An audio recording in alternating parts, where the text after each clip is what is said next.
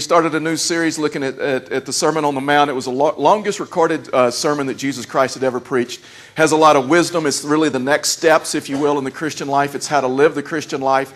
And really, last week we started the first four Beatitudes. The first four Beatitudes was your relationship to God. The second four Beatitudes, which we're going to look at today, is your relationship with your fellow man, the relationships that you have around you. You know, there's a lot of times that we use this term, that person or that organization or even that church, they're just a class act. I mean, you hear that, right? And sometimes we use that and we'll talk about an individual and say, well, that man or that woman, you know what, they're just a class act. Or we'll say that organization or is a class act. Or we'll say that church even. Sometimes we say, you know what, there's just something different about that group of people, that church, that organization, that person. And we would just say that, you know what, they're a class act. And a lot of times when we say that, you know what we're saying? We're saying the way they respond to people is different than other people. I mean, we say that they're people of integrity. They're people of transparency.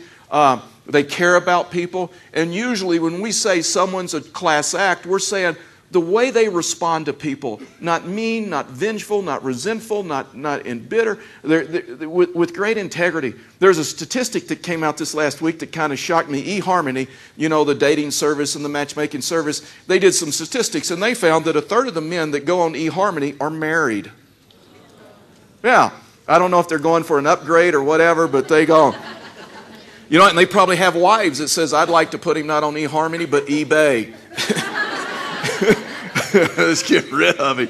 And then 2/3 of the men that are on eHarmony lie. They lie about their height. They lie about their weight. They lie about their looks, their income, their social status, education, all this other stuff. So that gives you a lot of encouragement about that. But we would say someone like that is not a class act.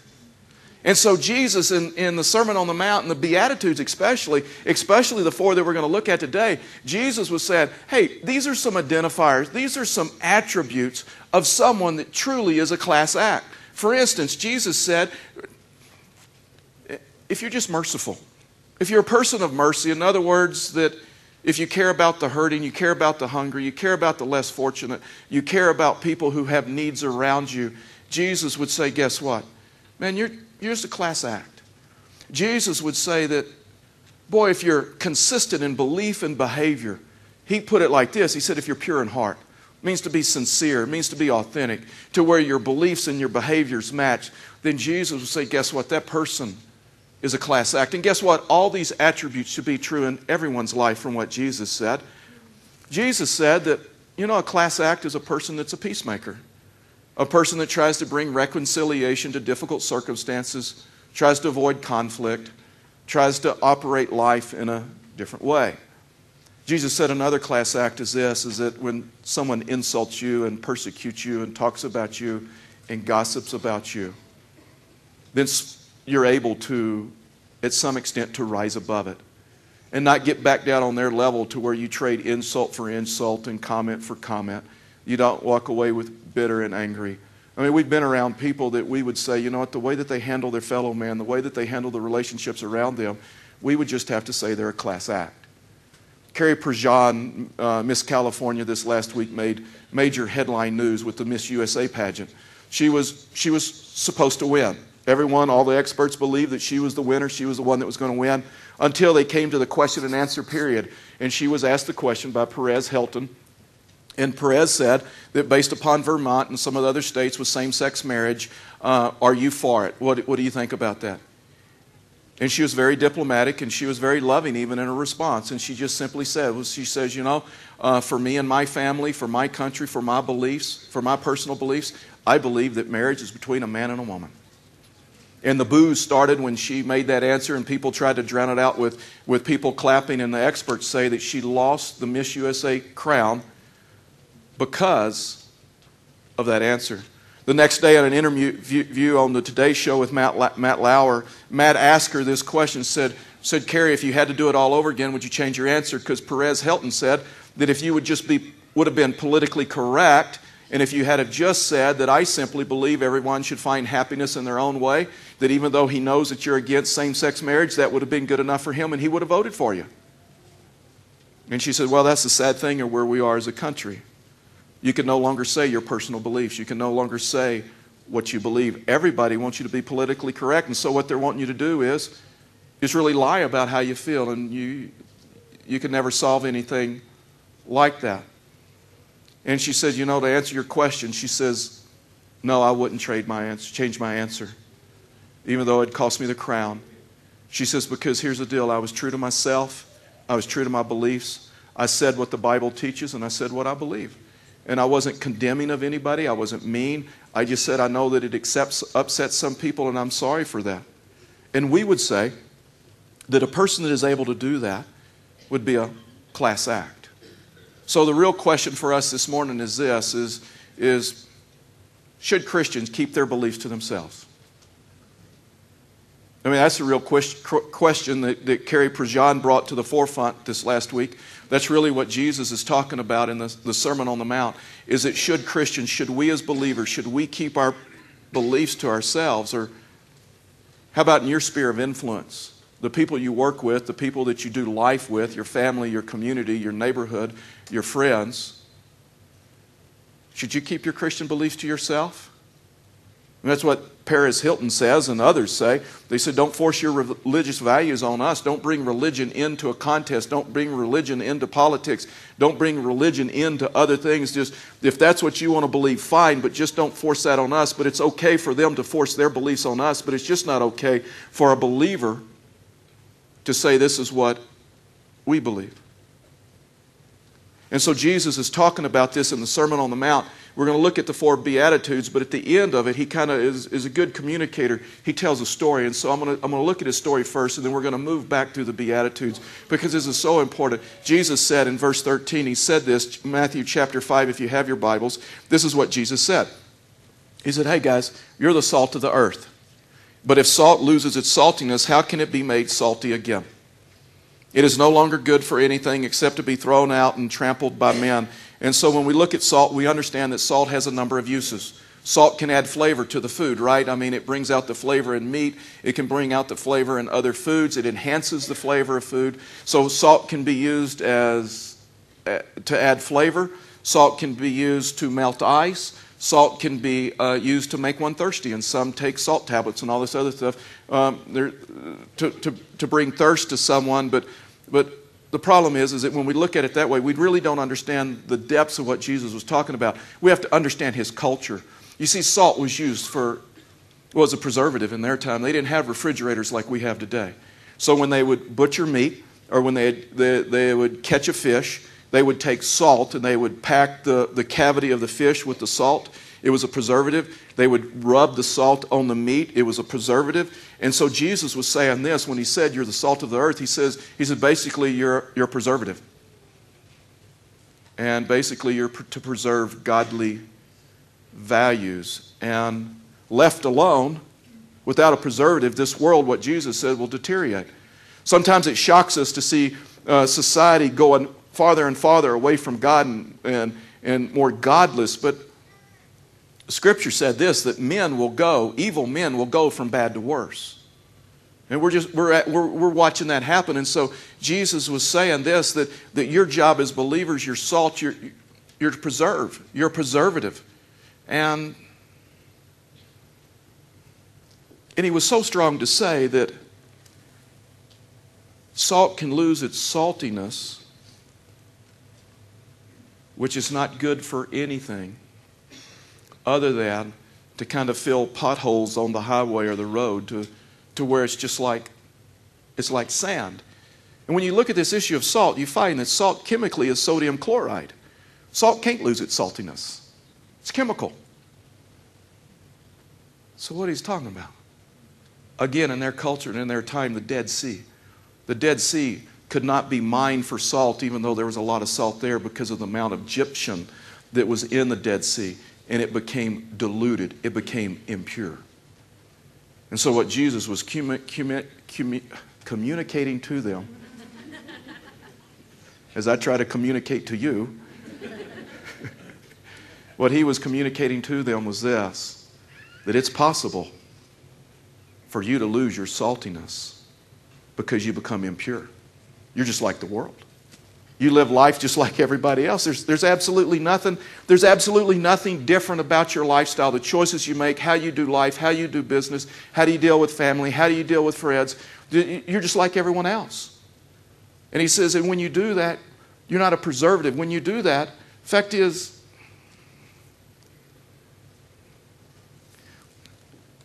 Jesus was saying, man, I know this is hard teaching, but if there's nothing distinctive, different about you, and you don't preserve the truth of the gospel, then Jesus was saying you have no value to me. You just have no influence. You're of no value. This is not only true of individuals, this is true of churches. Now listen, I'm going to tell you something. And I just said it in Saturday night service, and I said, hey, I'll say it every service. Not many pastors are going to tell you this.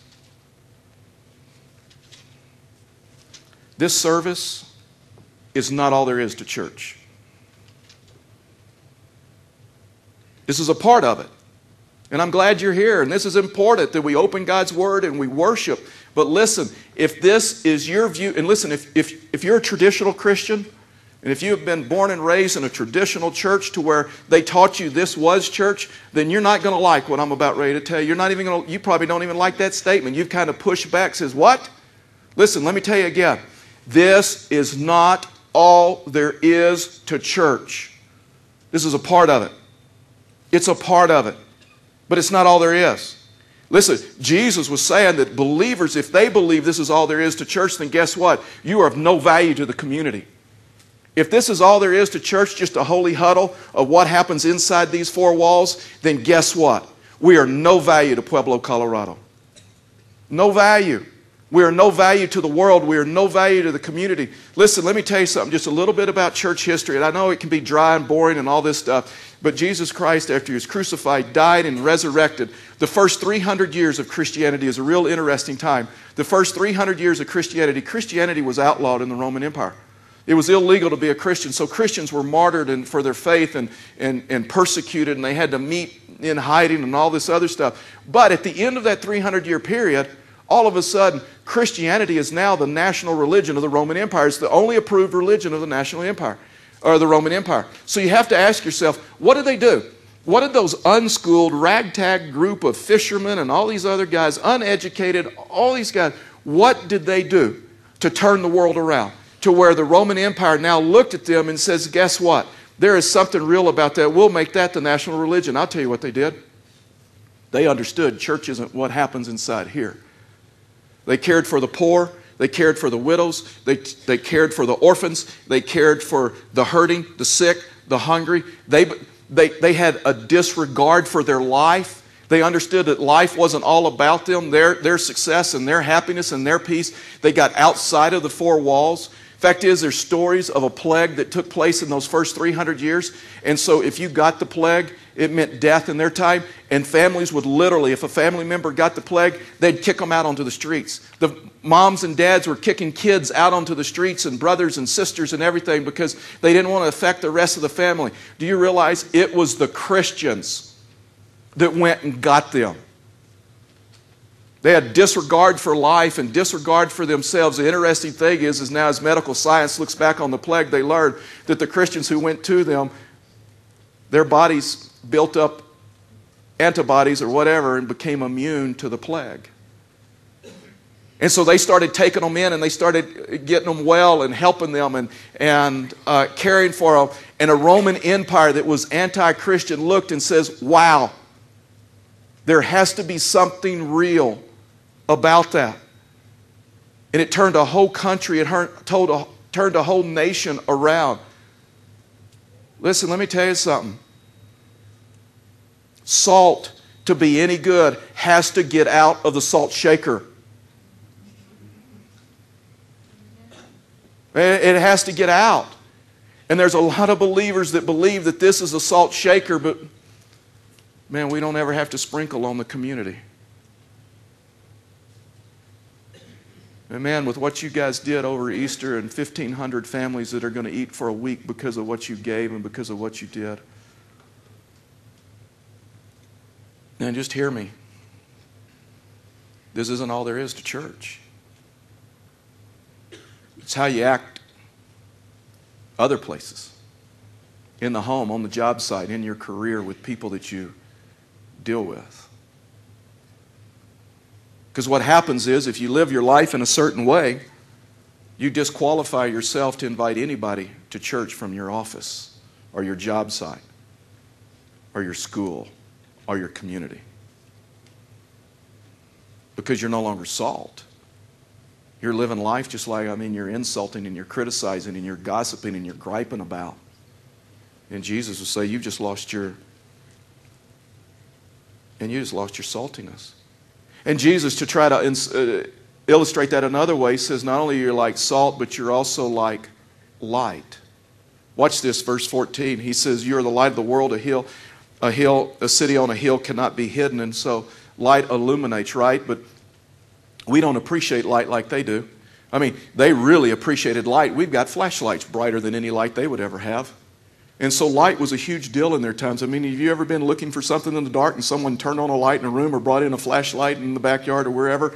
And it is like, wow, now I can find what I need. And so light was really important. It helps light the way. It helps show you of danger. It helps all that other stuff. But Jesus was saying, your life is like a light. And there's a lot of people that will take this verse and say, wow, then I can just let my light shine before men and not ever have to say a word. Jesus was saying your testimony is like a light and shouldn't be hidden, just like you don't take a light and stick it under a popcorn bowl, but you take a light and you put it up at a high place in your room. And I'm willing to bet almost everyone in here, if I ask you the question, how did you become a Christian? It was because someone talked to you about it. It was because someone mentioned something about church or about your life. It wasn't from you just observing someone's life and say, wow, I'll become a Christian. It wasn't from you just reading the Bible and says, wow, I'll just become a Christian. It was because someone spoke into your life. Verse 16, Jesus said this, in the same way, let your light shine before men that they may see your good deeds and praise your Father in heaven. So you and I, from what Jesus said, can't say, well, I'll just live life how I think God wants me to live life, and I don't ever talk about my faith. I don't ever talk about my Christianity. People will just notice. But Jesus says, wait a minute, the example comes first, then the verbal witness. The lifestyle comes first. Because you first have to earn the respect to speak truth into someone's life. And so your lifestyle, the example comes first, and then a verbal witness. Both are needed, or God doesn't, well, what Jesus says, God doesn't get the glory. Both are needed, both are important. Miss California, when she made the statement, marriage is between a man and a woman, all on its own, that's just a moral statement. That was just a moral statement. But when she came back the next day with Matt Lauer on CNN and Fox News and all the other interviews that I've seen and read, the transcripts from her interviews, when she came back and said, the reason I said that is because I'm a Christ follower, I'm a believer. It's based upon what the Bible says. It's based upon what God says. And it has given me peace in my life. All of a sudden, she brought it down to a testimony. She not only let her light shine, but she let them know where her light comes from. And now then it moves from her example that she was willing. Man, can you imagine this? She was willing to lose the crown to Miss USA. The example comes first. Your lifestyle comes first. But the witness is important. And for some reason in our day and time, we've made this witnessing stuff kind of like freaks everybody out because we think we're supposed to argue with them or threaten them or whatever. And I've never met anyone that's been yelled into heaven or argued into heaven or judged into heaven or criticized into heaven. Have you? I've never met anyone. And so what Jesus was saying is it's supposed to be different. For instance, if you help someone and they say thank you, simple testimony saying, the reason I helped you is because I'm a Christ follower. I'm a Christian. That's so easy. Watch this. Jesus said in Mark 9:41, I tell you the truth, and whenever he says that, you got to look at it. But he says, anyone who gives you a cup of water In my name, that's important because you belong to Christ, will certainly not lose his reward. Now listen, Jesus didn't say anyone who gives you a cup of water because you belong to Christ will certainly not lose his reward. Jesus didn't say that. Jesus added the part. Jesus added the part. It's your behavior and your verbal witness. Anyone who gives a cup of cold water, what? In my name. In my name will receive a reward.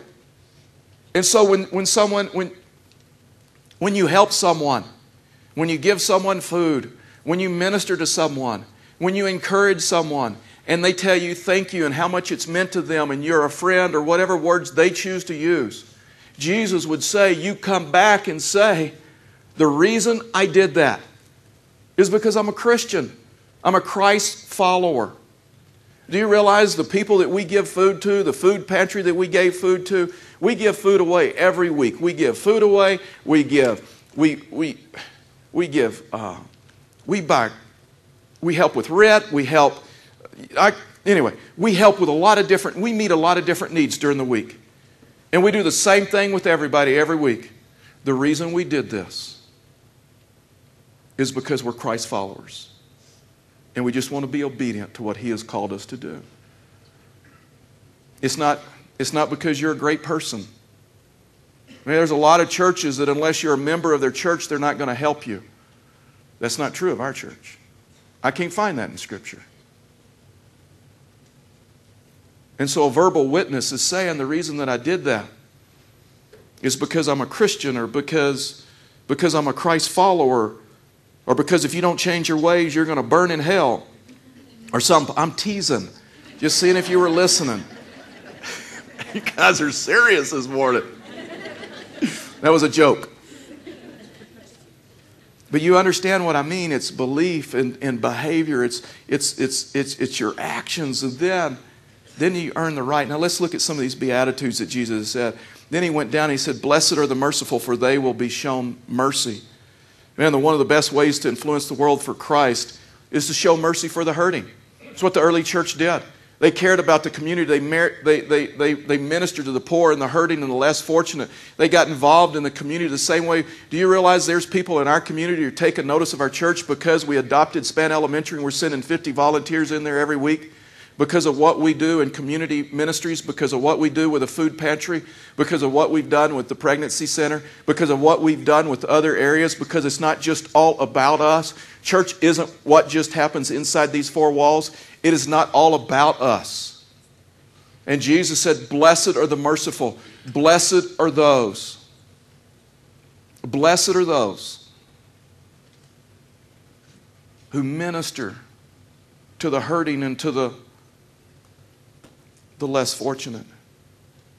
And many unbelievers, I'm just telling you, many unbelievers, they reject the message of Jesus Christ because they see the church no longer caring for the community.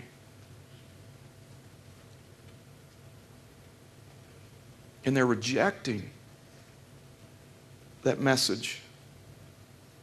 Remember the story that Jesus told about talking to a Jewish audience, and he was talking about the man that was going down the road and he got beaten and robbed, and they took all of his money and took his robe and different things and beat him up pretty bad, and he was on the side of the road bleeding, and all of a sudden here came two preachers going to church, and all of a sudden they saw the man on the side of the road, and the Scripture says that they changed to the other side of the road, acted like they didn't see the wounded man, because see, they believe that church is what happens inside here. Church is what happens at the church house, at the building. And they totally ignored the man. And then another man, a Samaritan, which the Jews hated, that the Jews thought were less than human, came by. And do you realize he had little disregard for self? Because that could have been a carjacking gone bad. That could have been the robber on the side of the road. That could have been the man that attempted to rob someone else and lost the fight, lost the battle. Now he's on the side of the road. It didn't matter to the Good Samaritan. And the Good Samaritan took and bandaged up his wounds and took him to Parkview Hospital and ER, and they took care of him, and he paid for his medical services. He took him to a hotel, gave him his Visa card, and said, anything he needs, put it on my account, and I'll be back in 3 days to settle up. And then Jesus turned to the hypocrites, to the crowd, the people that believe church is just what happens inside the four walls. And Jesus says, now, who's the hero of the story? And they said, oh, that's easy. The Good Samaritan is. See, the world takes notice. The world takes notice when a church and a people group and Christians understand church is more than what happens inside the four walls, although it's part of it. You know, I want Fellowship of the Rockies' reputation to be in the community as this.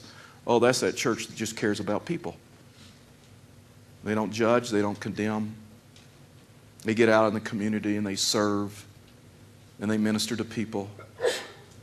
And they're a church that is just kind of strange. They care. I mean, they just care about people. And 1 John 3:17 says this, if anyone has material possessions and sees a brother in need, has no pity on him, how can he say that the love of God is in him? I mean, basically what Jesus is saying is, blessed are the merciful. Blessed are those that when they see a need in church, they don't say it's for someone else to meet. They say it's for me to meet. I'll do my part. Or when they see a need in a community or wherever. Do you know a person that's hurting? You'd love just a thank you note, a word of encouragement, a helping hand.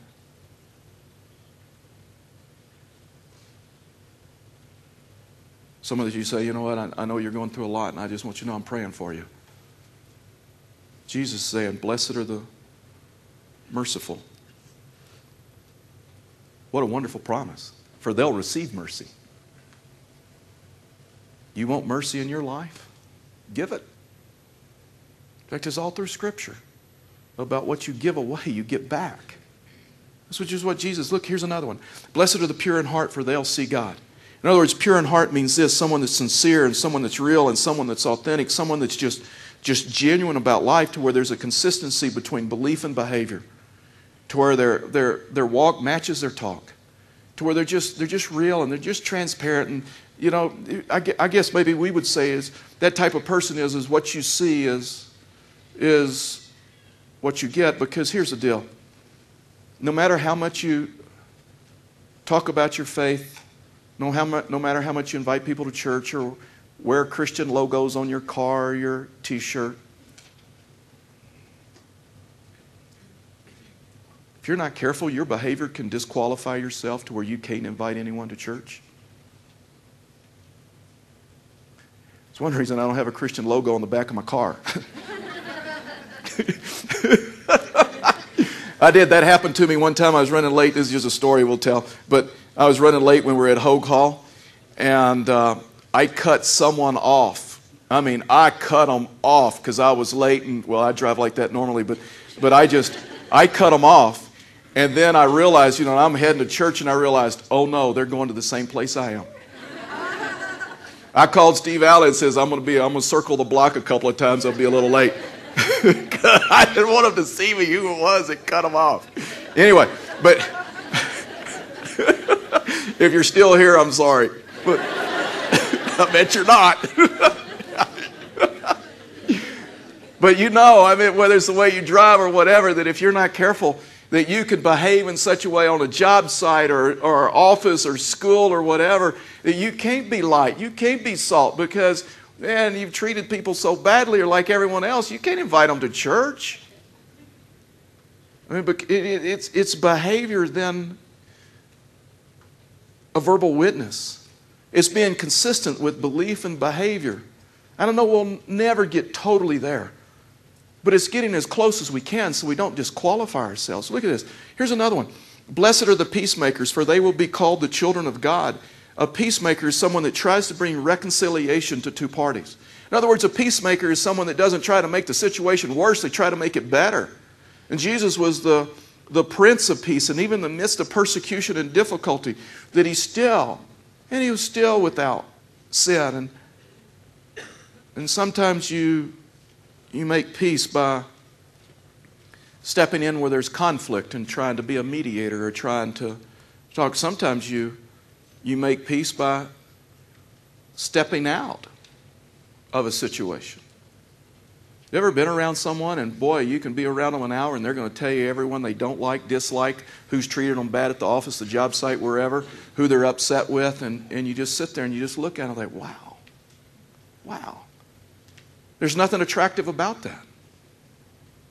There's nothing attractive about that. And Jesus said, if that's you, you can't be salt. You can't be light. You have no value to me. Because you're doing more harm than good. And so sometimes it's avoiding conflict. I mean, someone insults you or cheats you or mistreats your child, I know. It's hard. Because our instinct is just to get even. Our instinct is to trade insult for insult. But a peacemaker tries to absorb the hurt and rise above it. Or Proverbs says you become just like them. You're no different than the person that you're complaining about. You're no different than the person that you're criticizing. There's some of you in this room, you've been peacemakers for a long time and only God knows. The only reason you have a somewhat harmonious relationship with your adult children is because you've absorbed hurt after hurt after hurt. But the relationship was more important to you than anything else. Some of you have lasted through marriages as a peacemaker. And you've observed hurt after hurt, disappointment after disappointment. And you think, you know what? Nobody knows. Nobody knows.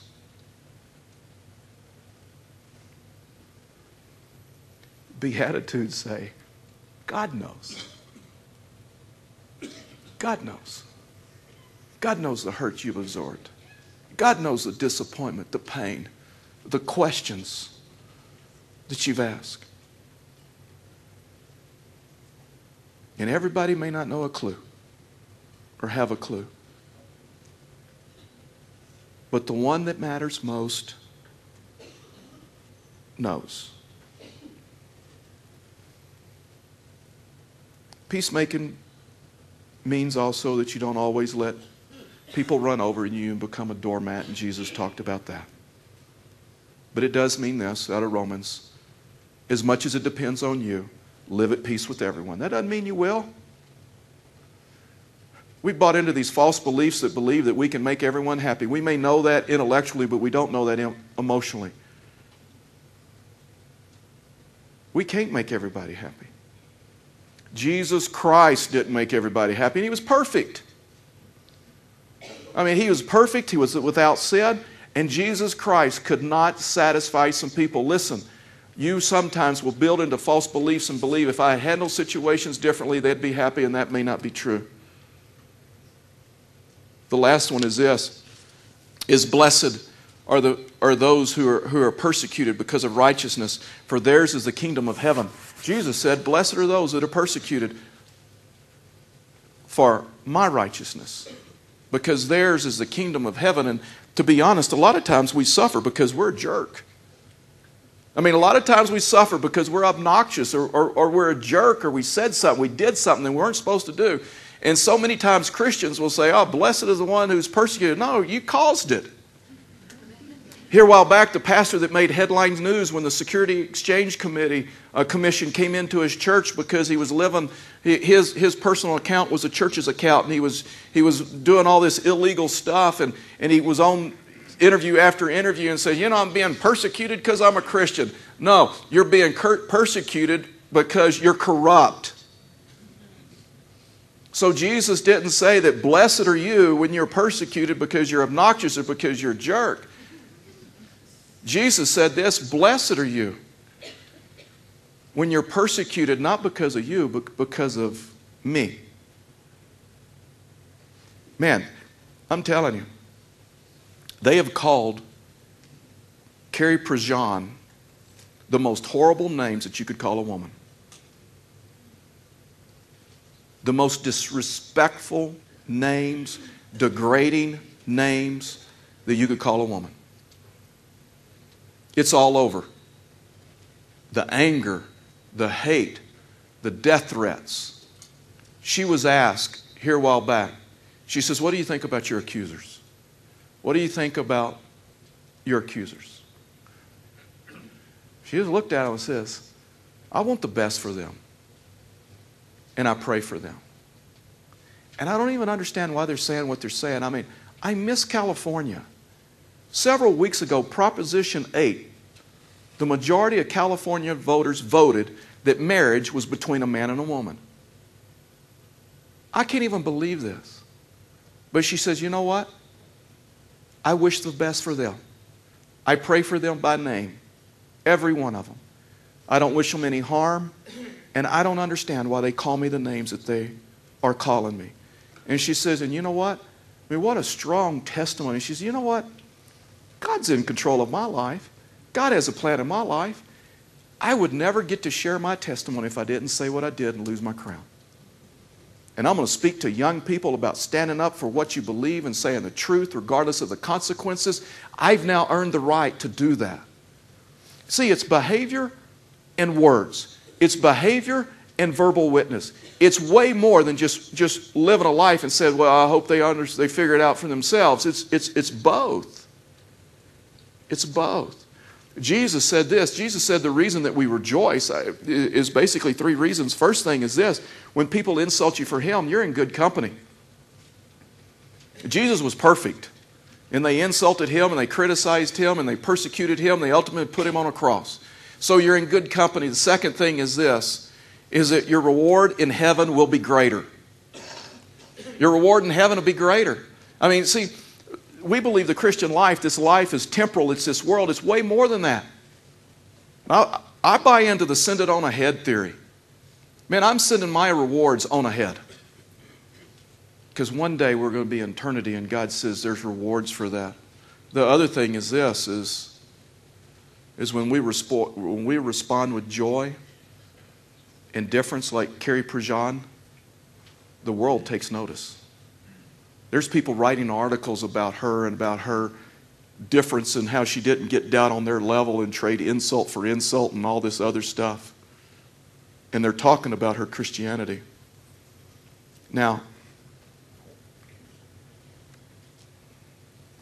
let me just tell you, I wish I could stand before you and say when I'm falsely accused, when I'm persecuted, I say, thank you, Jesus. But I'm human and I'm flesh. And this may shock you. Not everyone's always happy with me. With some of the things I say up here. And I'm telling you, I think it's easy to suffer when you know it's your bad. To suffer when you know you were a jerk, you were obnoxious, you shouldn't have said it, you did it. I think it's easier to accept that than when you know you don't deserve it. And you spoke truth. And you treated someone in a right way. And for whatever reason, they've chosen to insult you and persecute you. And I believe with all my heart, it's a process. It's a process. Because our first reaction is to get defensive. Our first reaction is to show them where they're wrong. Our first reaction is to try to defend ourselves, but Jesus says, I'll defend you. And I know. My prayer for our church would be salt and light to a dark world. Because this community, this world needs it like never before.